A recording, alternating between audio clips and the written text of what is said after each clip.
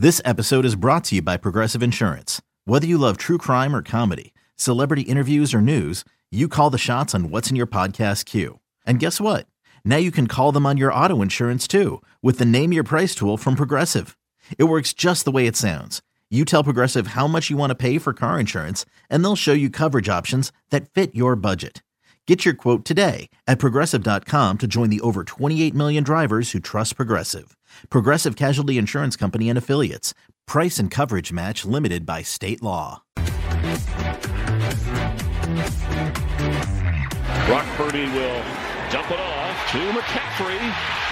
He's got a blocker. He's headed for the end zone, and Christian McCaffrey has a 49er touchdown. Let's get back to You Better You Bet, presented by BetMGM on the BetQL network. Chris Myers with the ball last year. The great Christian McCaffrey scored touchdowns, rushing, receiving yards. The San Francisco 49ers. That's just what Christian McCaffrey does. Will Christian McCaffrey go over his prompt this year for rushing yards, 899.5? We'll talk about that and more coming up in a moment. Power Hour, final hour of the show. Next hour, we'll feature all our bets for tonight. We'll get into a little whatever you prefer as well, hosted by our pal Tyler Morales in a little bit here on You Better You Bet with Nick Costos and Will Brinson. Ken Barkley returns to the show coming up on Monday. Will, when we were going to break at the end of hour number 2, you were mentioning Cam Akers and how hard to have faith in Cam Akers, 749.5 rushing yards. We'll do Walker, Connor, and McCaffrey in a second here, but let's wrap up the Akers conversation. You don't want anything to do with this? Are you looking to bet an under on Cam Akers this year? Are you looking to draft another Rams running back in fantasy? Like, what are you doing here with Akers and the Rams backfield? Well, unfortunately, I like the Rams this year, or like kind of want to like the Rams in a contrarian fashion. And literally every time I say this, I mean, you laughed at me. I get laughed at it on the podcast when I mention it. I mean, I think that you talk about Sean McVay is a great NFL coach. I mean, they won a Super Bowl. Matthew Stafford is a potential Hall of Fame quarterback. I think he's getting in. You think he's getting in, apparently. A lot of people don't. But, you know, if they could revamp this offensive line or sort of change up what they do on offense in terms of running the football and protecting Matthew Stafford, and you get 17 games for Stafford and 17 games for Cooper Kupp, this offense can actually be good and they can challenge in that division. Because, look, the bottom line is the Seahawks are good. We like the Seahawks. Great, could be a great offense, but they're still rocking out Geno Smith there. I mean, that's like let's see it back-to-back years. And the Niners, you know, Brock Purdy, like, as Pete Prisco likes to point out, a little too quick to crown him. So I'm bullish on the Rams in a kind of terrifying way. There's like 6.5 wins. McVay hadn't had a losing record until last season when all hell broke loose. I trust in him. I trust in Stafford. I think Cooper Kupp is a stud. The concern with Akers is just that, like, they were going to trade him in the middle of last season, and he wanted to get traded. So now is everything fine? Like, all of a sudden, it's just a very volatile situation. And that's why I don't want to invest in it. I don't want to fade him because I like the idea of the Rams being better than people think. So it's kind of a stay away from that run game for me, unless I get just really good value. And as you point out, like, it's not like they're, you know, stacked at the running back position. Unless you have faith in like one of these guys, like Zach Evans is the guy that I'll be watching in training camp in the preseason. So to potentially usurp Cam Akers. Akers was so good at the end of the year that you would think he'd be able to go over this. Also, like, the Rams offensive line is really, really, really bad. And there's big time potential for the wheels to come off this offense. And Will brings up a good point, right? Like things were not all well last year with Cam Akers in Los Angeles. So I think it's probably a pass for me altogether. I don't know, maybe like, I guess I lean towards the over because I think like he's still like a really talented player, but I have no interest in betting Cam Akers. What about the other 3 backs? Walker, and by the way, like running, well, I was just say running backs too, like rookie running backs, young running backs, guys that you're interested in terms of maybe being sleepers in fantasy.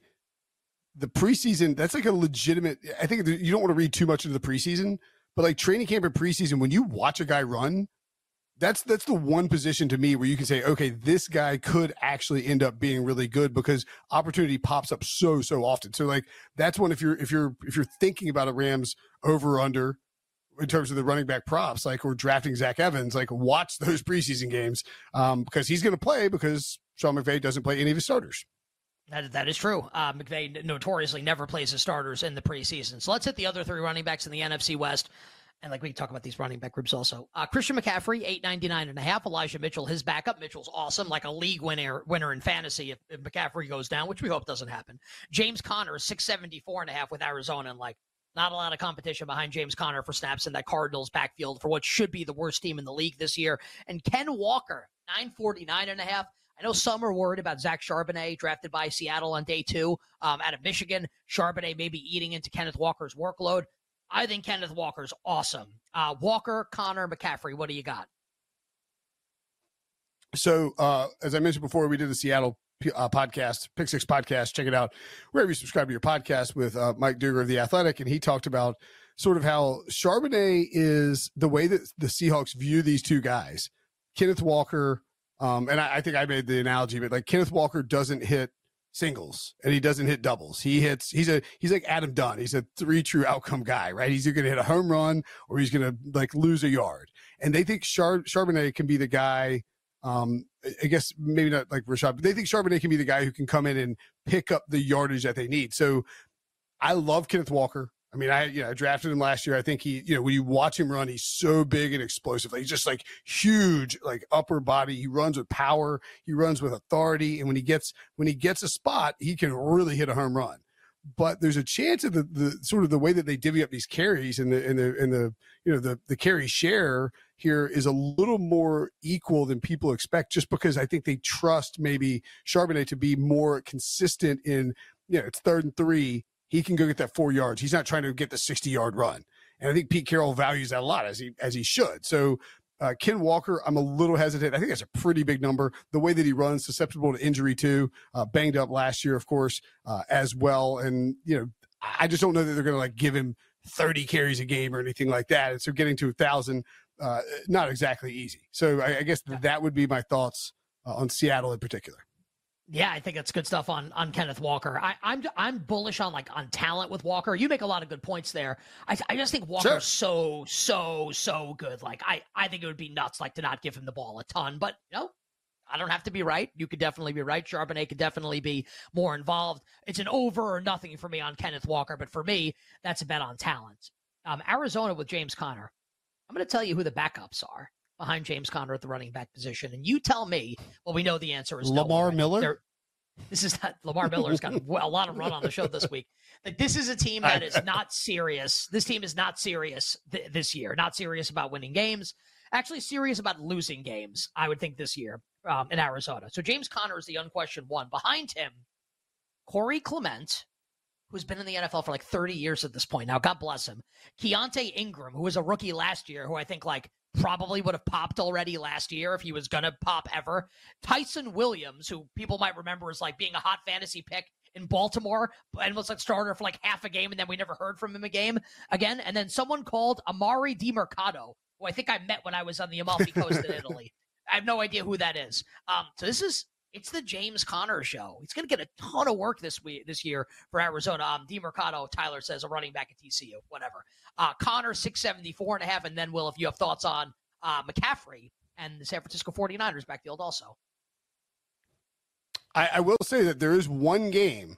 And by the way, you were really slipping here, man. 2 hours and 28 minutes before you got your first honeymoon in Italy reference that wasn't a pre-recorded humble brag about the Amalfi Coast. I thought about Threads for a second and then threw my phone in the ocean and sauntered into the sun at the Amalfi Coast for another glorious day of my honeymoon. Do you know what game the Cardinals want to win, by the way? What do you mean? What game they want to win? Week 11 at Houston Texans. They want to win that game because they have the Texans first round picks next year too. Or lose it. It's a win. It's a win-win. Yes. In the Will Anderson trade. I think you look at which is probably going to end up. I like Houston this year, as we talked about earlier, but probably going to end up biting the Texans in the ass unless they are really good. I mean, I don't. Keontae Ingram, maybe. I don't really want anything to do with this running back, this running back group. Maybe the team is a little bit better than we think, and they get maybe the Seahawks are bad and the Rams are terrible, and they get 4 games in which they're competitive, but even 2 of those are against Aaron Donald, and the Seahawks defense is a little bit better. It's like James Conner is also, sort of a holdover from the Steve Keim regime. Like Steve Keim paid him. Like there's no connection to James Conner with this current coaching staff and current front office. Like they didn't add anybody, but I think that's more about we're not spending at the running back position on a year we're going to be terrible versus we love James Conner. So could he get a ton of carries? Sure. I think it's also possible that they just feed some of these dudes like Keontae Ingram and Amari DiMarcado, and you just take late round flyers on them and hope that they can give you something in fantasy. I have no interest in this team at all whatsoever, really. Yeah, I think Conner is going to be bad this year. Probably not a lot of efficiency. I'd only consider an under here on James Conner. You bet with Nick and Will. Tremendous Football Thursday. Ken Barkley returns to the show next week, talking player props now in the NFC West at the running back position. I actually want to ask you this question now, just about Arizona in general. It's a really interesting game in week one. The Commanders are not rated highly, obviously. Low win total, starting Sam Howell at quarterback. But because of how bad Arizona is, and Arizona is projected to be the worst team in the league this year, Washington is a 6-point home favorite against the Cardinals on Sunday, September 10th in week one. Total of the game is 40. Ken and I detailed this when Dan Snyder sold the team to Josh Harris, that like if there were ever going to be a home field advantage that was noticeable, it would be here in like the first half of this game, early in this game, where that crowd is going to be like thirsty for blood with Dan Snyder out and kind of like the new era of Washington football. I was going to say Commanders football, but they're going to change the name probably. Do you have a thought on what you want to do in that game? Commanders -6 at home against Arizona. Yeah, not watch it on television. Primarily, I think, look, don't forget, this is a Colt McCoy revenge game. He was with the Commanders for like 5, I think he was with the Commanders for 3 different names. Like he might have been there for the Washington football team, the Arskins, and the Commanders. I think it was 2014 to 2019, so maybe not. But, we assume Kyler Murray's not going to play. I mean, that would be pretty shocking if he was ready week one.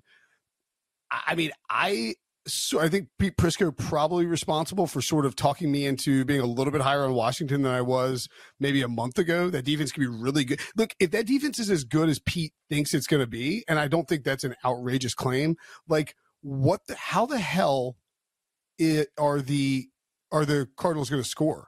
I mean, this Cardinals offense is, assuming again Kyler doesn't play, Colt McCoy, Zach Ertz, Marquise Brown, Rondell Moore, Greg Dortch, guys at offensive line, and James Conner. Like that is the human Dortch. Yeah, I mean, what? Yeah, right. The human Dortch. Yes. Like, I mean, how many of those guys are starting for a fantasy team, much less a regular NFL team? Like that's it's pretty crazy, man. Hollywood. That's it. Maybe Ertz. Like if that's like, it. Yeah, as like a low end tight end, but Hollywood is the only one. And you want Hollywood to be like your wide receiver 3 or like flex, worst case scenario. Like if he's your wide receiver 2, you're probably screwed unless Kyler comes back. So I think I would probably lean towards putting Washington. I like that Washington. I think you sort of pointed out Washington first half could be a fun like look, especially if they come out just gassed up. And like this franchise, this fan base is like over the moon in terms of getting Dan Snyder out of there, getting Josh Harrison, having new ownership. It changes everything. Like I've never seen a fan base celebrate something like this in terms of an ownership change. Like maybe a coaching change, GM change, quarterback change. Sure. Ownership change. Like this is crazy how excited they are. It's out of control. You've never seen an owner this loathed in sports, really. So yep. I think, it's going to be rowdy in there. It's going to be loud. And I think the Commanders will come out hot and play good defense against a really bad offense. So I don't mind that first half look. Washington probably a pretty good teaser leg or a money line parlay leg as well. I was going to say like locally here, but even the Mets had success a couple of years under the Wilpons. When the Wilpons sold to Steve Cohen, Mets fans were pretty happy here. But even like I said, like Snyder never had success as the owner of the Washington Commanders. By the way, speaking of baseball, we'll get Jake's thoughts on the Angels. He had more NFL investigations than playoff wins. It's really pathetic. We'll get Jake's thoughts on the Angels deciding not only not to trade Shohei Ohtani, but to be buyers at the deadline, acquiring Lucas Giolito yesterday, and apparently more moves coming down the pike for the Angels. We'll get to that as we move along. We have to hit wide receivers here and pass catchers, and we can quickly roll through this because we're running out of time in the show, and we have a bunch of other stuff we'd like to hit. So I'll give you AFC West receivers, Will. You give me like 1 or 2 things that stand out. We'll do this on the other side too. Kelsey, 1,149.5 receiving yards. Mike Williams, 799.5. Keenan Allen, 875.5. Quentin Johnston, 574.5. Devontae, 1299.5. Cortland Sutton, $699.5. Jerry Jeudy, $874.5. Anything stand out there? Anything interesting? Like when you hear like this, you hear a name and you're like, well, maybe not this name, but like another name on this team. Anything here? Receivers in the AFC West and pass catchers. I mean, Travis Kelce, you don't take an under on him ever because he's Travis Kelce. He's still playing great. He's still hitting on Taylor Swift. I don't know if you saw that or not. Fun little story on the New Heights Show podcast they do together. He tried to take a friendship bracelet with his phone number on it and get it to T Swift before the show in Kansas City, and she D'd him up. She gave him the Heisman. He's not really thrilled about it. I think I'm kind of interested in most regular season touchdowns, 8.5 to 1, and then his over 9.5 receiving touchdowns, -130. This is a guy who is just on the same page as Patrick Mahomes. They are so creative in terms of how they operate around the goal line. He just gets fed. He's going to have a 2 or 3 touchdown game 2 or 3 times a year. Wouldn't be surprised at all if he ended the season with the most receiving touchdowns in the NFL. The only one that I'd be interested in really on an over here for sure. Well, Mike Williams, $799.5. If I knew he would stay healthy, I think Mike Williams smashes that and goes over 1,000. Devontae, $1299.5. I mean, I don't think you can ever make the number high enough for Devontae. I don't care that it's Jimmy Garoppolo at quarterback. More wide receiver talk in the AFC West and the NFC West receivers as well to close up hour number 3 next.